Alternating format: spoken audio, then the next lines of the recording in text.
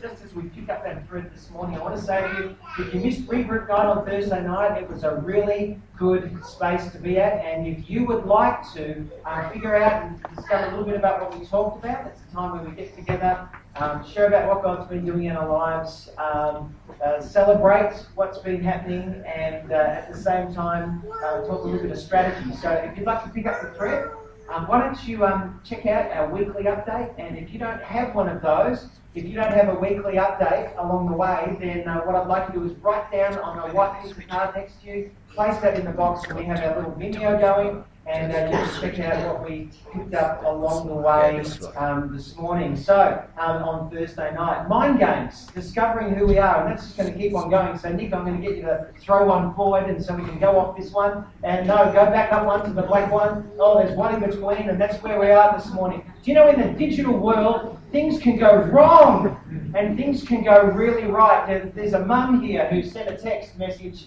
to her kids. She didn't realise what some of the technology is that's going on in the world around about her. So mum sent a message to her son Dave, and this is what she said: "Your great aunt just passed away. Lol." Why is that funny?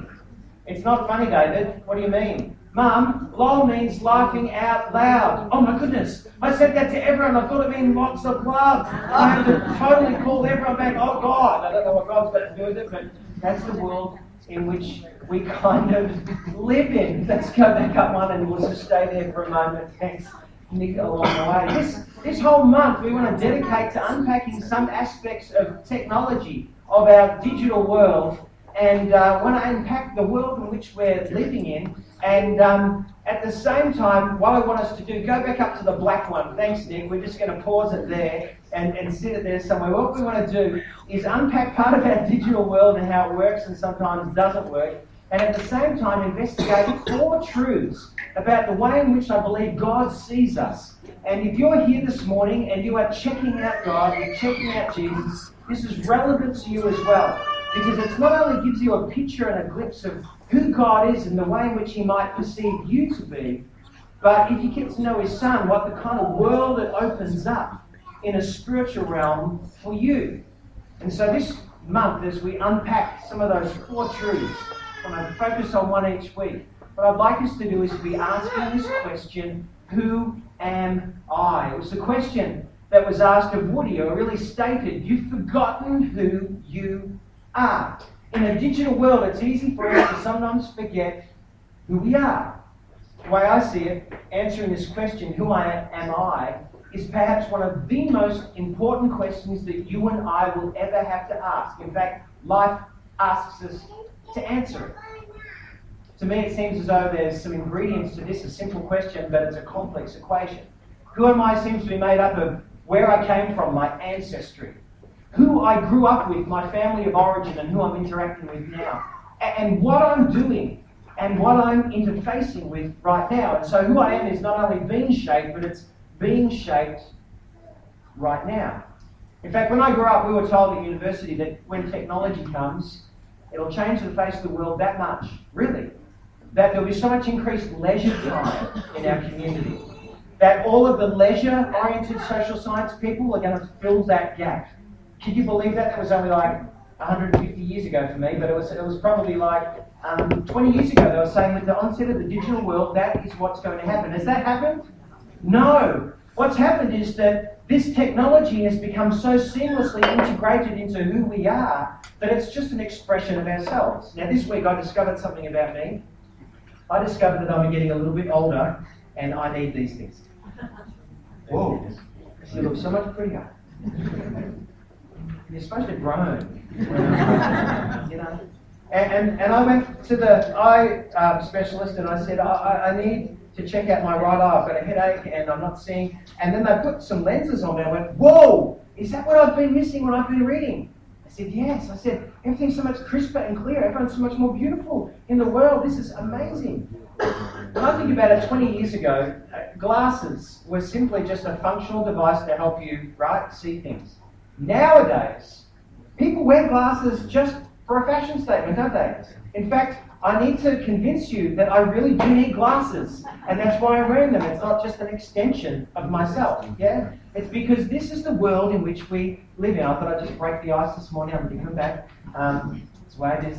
And this is the world we live in, isn't it? It's a world that's filled with a digital interface that's just a seamless expression to ourselves. Now, as we unpack things this morning, I want to leave you with two ideas we're going to investigate over the coming weeks as we look at this question, who am I? First idea or concept is this. We discover who we are through other people's eyes. We often discover who we are through other people's eyes. I'll just leave it there in that thought cloud. The second thing is that in God's eyes, you and I are of infinite worth, but in need of great repair. Of infinite worth, but in need of great repair. I'll put that in that cloud and just shelve it for the moment. Anyone know what this symbol means? Let's take it to the red one, Nick. Anyone know what that is? Pinterest. Pinterest. Anyone here on Pinterest? Anyone here a Pinterest fan? Got to be really gentle this morning because there's all different kinds of technologies in this room. Pinterest, for those of you who don't know, who I discovered this week, is defined like this. Pinterest is a social network currently in a loose invitation-only beta. Thank you, tech heads. I really appreciate that. It fits into the category of visual bookmarking. Like Tumblr, the service uses a browser bookmarklet, hear that, bookmarklet, which makes it easy to post things from around the interwebs. Or, in simple speak for people like you and I, thank you, Nick. You're going to come up. Next one down. We are getting there. Go one up. Is it coming up? Gee, we are having a really good... Anyway, what I did is, if you press one more now, is that the desk?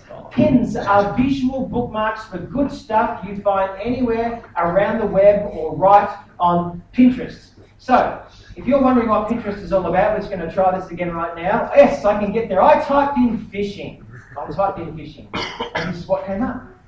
You see, there's another person out there in the world who likes fishing as well. And they took a photograph, maybe of them, maybe of someone fishing in this beautiful picturesque place, and they posted it. Brilliant. And then you can get details from what they did or where they were. In fact, if you go to their site, there might be a whole bunch of other fishing photographs that have been pinned on their board, because that's what Pinterest is all about. In fact, this explains why I have a fetish for fishing. It's because it actually happens in utero. So that this is some of the technology that we actually have. And so then I typed in another thing. Along the way, I typed in house hobbies. Now, this is really dangerous. This is super dangerous. Yeah, anyone know why this is super dangerous?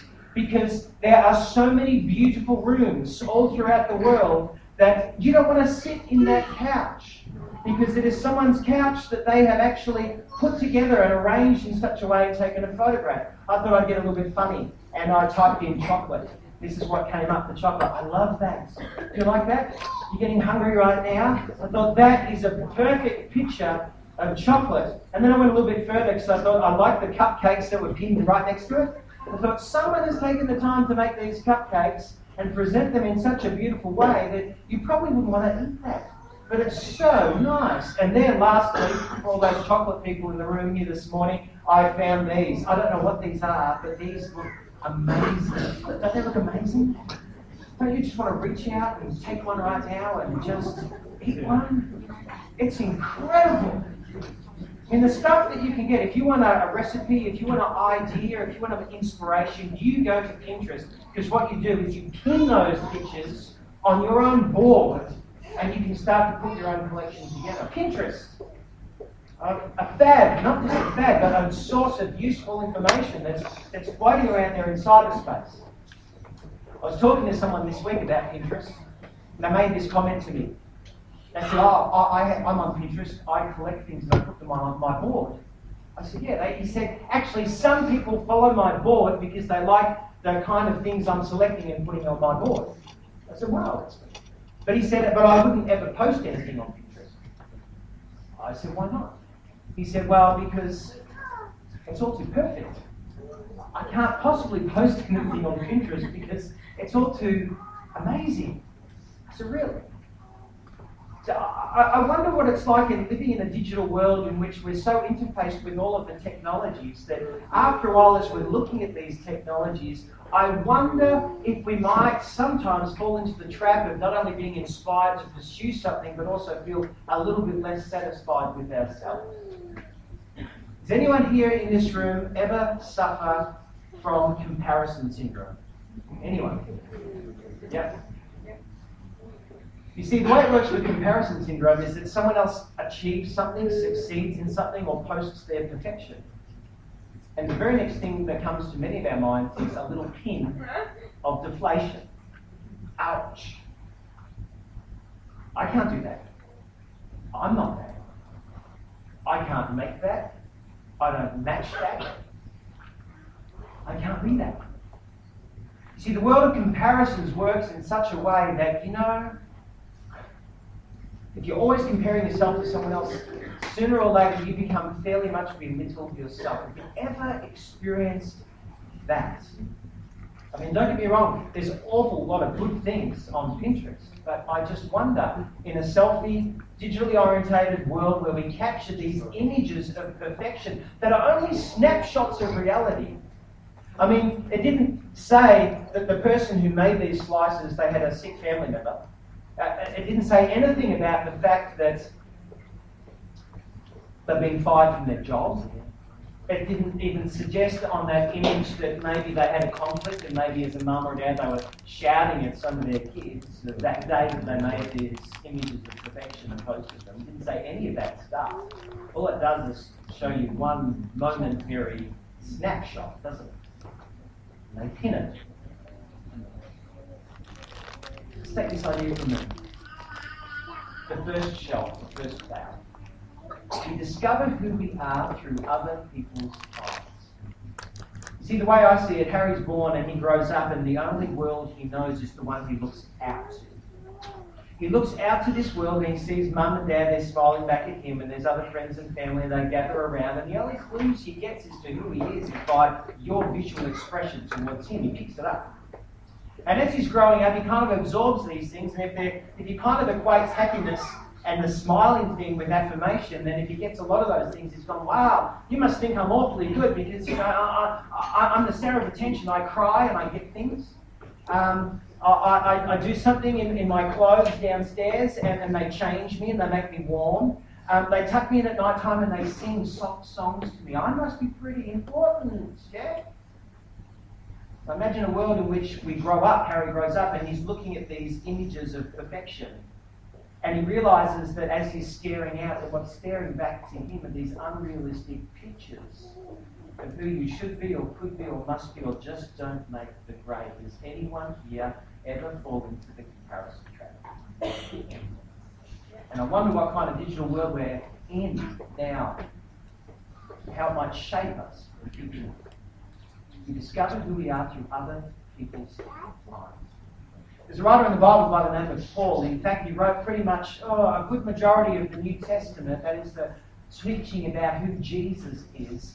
And he's writing in a place that's a prison, and he's been placed in prison because he had this radical experience of Jesus where the risen Jesus appeared before him and he had a radical conversion and he went about the Roman Empire daring to say there's a king, there's another king, the true king of the world, and his name is Jesus. In fact, if you actually get to know him, he will forgive you, wash you clean from the inside out, save you from the judgment to come. He will actually be a life force for you. In fact, he is God come down in the flesh. And if you get to know him, you'll experience the life that God has for you. He is the king. And as a result of that, he was thrown into jail.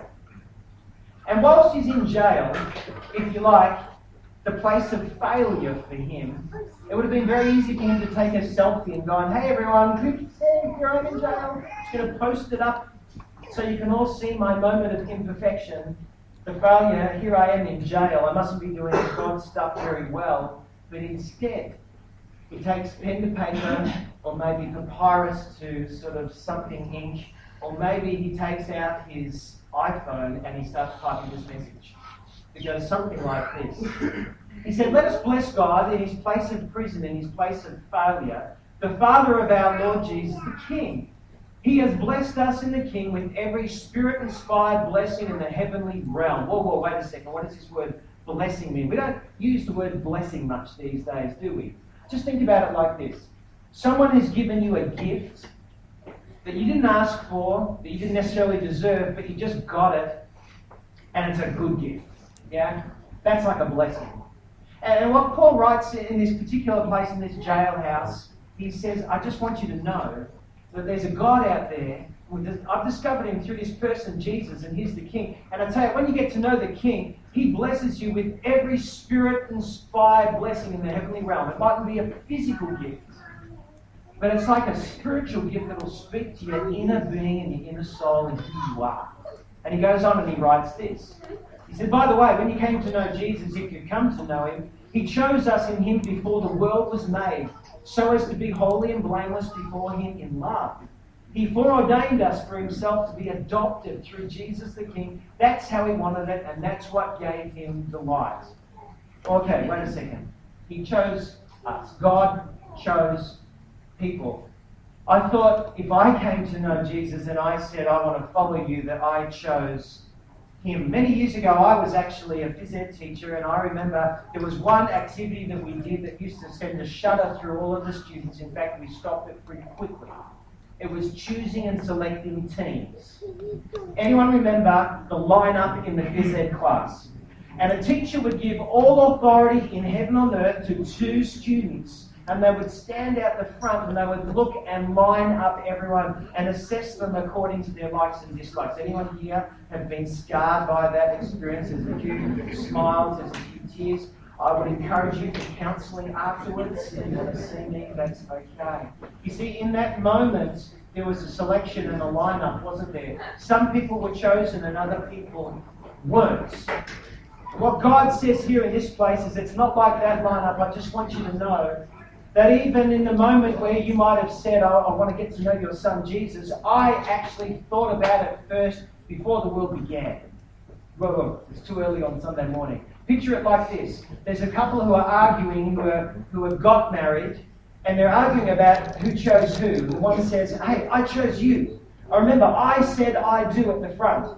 And the other one says, no, I chose you because I said I do at the front. Well, I said it first, no, well, I second. And a man off man, God says, can you just take a chill pill for a moment? I want you to know that I'm bigger than you're thinking. And I want you to know that people were in my mind and my estimation before the world began. That's how important you are to me. And if you come and you reach out to my son Jesus, a whole new world opens up for you where I say, you're holy, you're blameless, and you're experiencing my love, and you are actually growing and understanding what love is, because I want to shape you into human beings that actually tangibly know my love and give it away and reflect it to others. That's what I desired from the very beginning. In fact, I foreordained people, human beings, for this very reason. And if anyone reaches out to my son Jesus, I will not only just say you're a friend or you're someone who can be a servant in my household, I will adopt you into my family.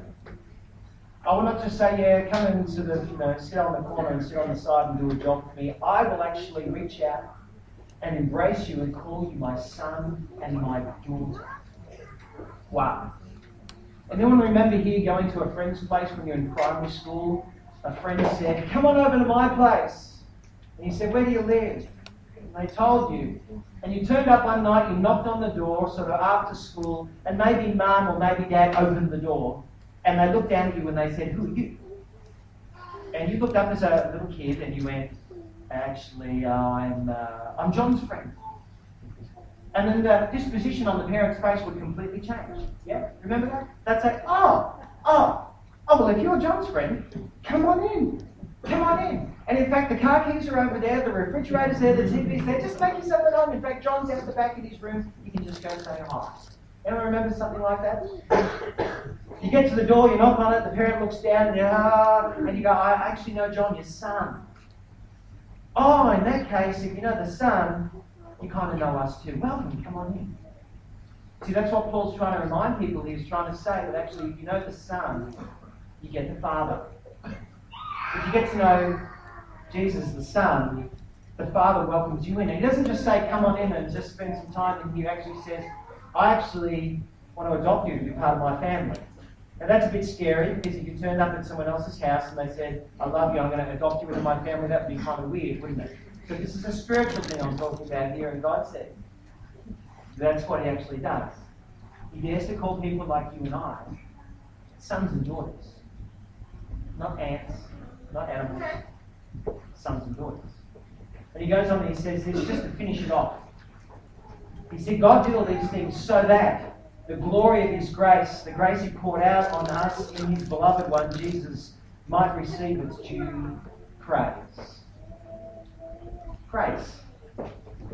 What is that? You see, he says God just did this like a gift, like a blessing, and it's for anyone. And he just did it out of the goodness of his grace. Some years ago, I was in Melbourne City. I was there, I think on Little Collins Street, and I realised that there in that place, I had discovered grace. It wasn't someone's name, and it wasn't what you prayed before you say thanks for the food. It was actually an encounter with the parking meter. I was late to get back to my parking meter in Melbourne City Council there in Little Collins Street, and I thought, I'm going to be stung by a bill. And I ran to the parking meter. This is just me who does this, who runs late to the parking meter. And I thought, I'm going to see that word expired. Anyone met that before? I ran to the parking meter and I looked at it, and lo and behold, there was a word that was flashing at me. The word wasn't expired. It was grace. Am I seeing this right? Grace. The word was flashing at me. Grace.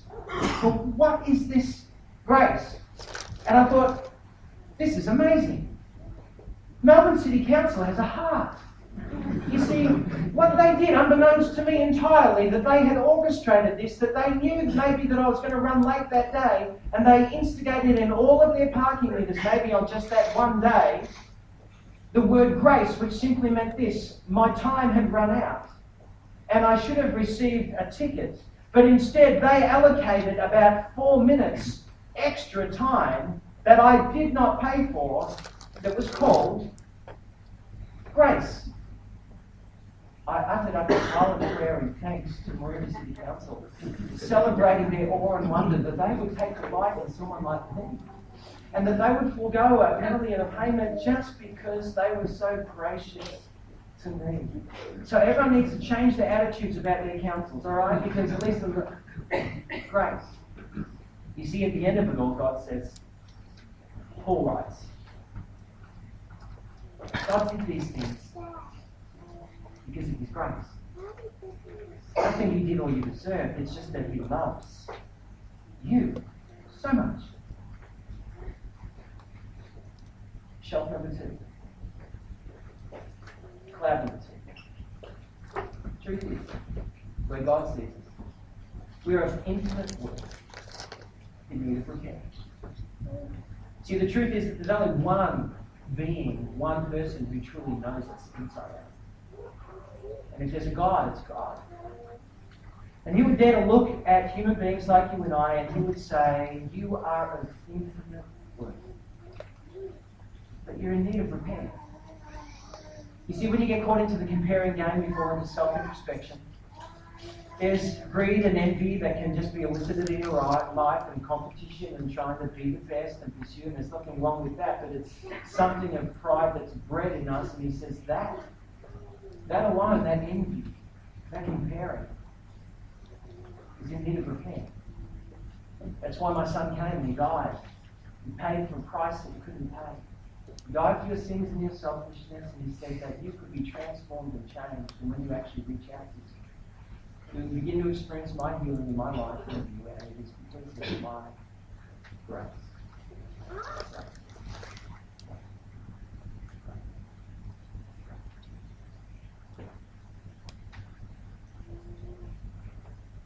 Of infinite worth in need of repair. So if there's something that Paul was going to pin, we go something like this. Do you know that you're of infinite worth? More worth in God's eyes than you even care to know, loved, chosen, and adopted before the beginning of time through his Son, Jesus. Pin that one. Pin that one. Pin that one. See, I wonder if Paul's there, he's sitting in his jail and he's thinking to himself, I want people to know, not only the people that live around near me that I'm setting this to, but even in 100 or 200 or 300 years' time to know that wherever they are, that who you are is not where you are. I'm in jail. And where you are is not who you are. Because if you dare to look in the eyes of a God who made you and created you, that says you're of infinite worth, He will start to tell you who you truly are when you know the stuff. Even beyond that, if you're checking out Jesus today, He would say, God's love and intention is towards you are of infinite. Of infinite. The guy's going to come and play a song for us in a moment that we can reflect upon. Very powerful song. But as they do this morning, I know how things work in our minds. There'll be a time this week that some of you will be standing in front of a mirror and you'll be looking at that mirror and you'll be saying, imperfect. You'll stand in front of it and you'll say, lousy, of little value, just our self-talk. I know how it works. Some of you will hear of someone else's success and you'll go, oh, I want to do that, but it just makes me feel, who am I? I want you to hear the whisper of a God who might gently come to you and say, don't forget who you are. It changes things. I would love for people this week to act on this first truth we're covering in this week, in this month. Who am I?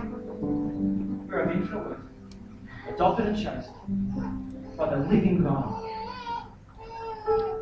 Next time a thought comes into your mind this week, and it will, I dare you to stop and take hold of that thought. And no, it's not who I am. And then when you think upon this pin on Paul's board that God sent. Now God says I'm of infinite worth, adopted, chosen, before the world began. That is who I am.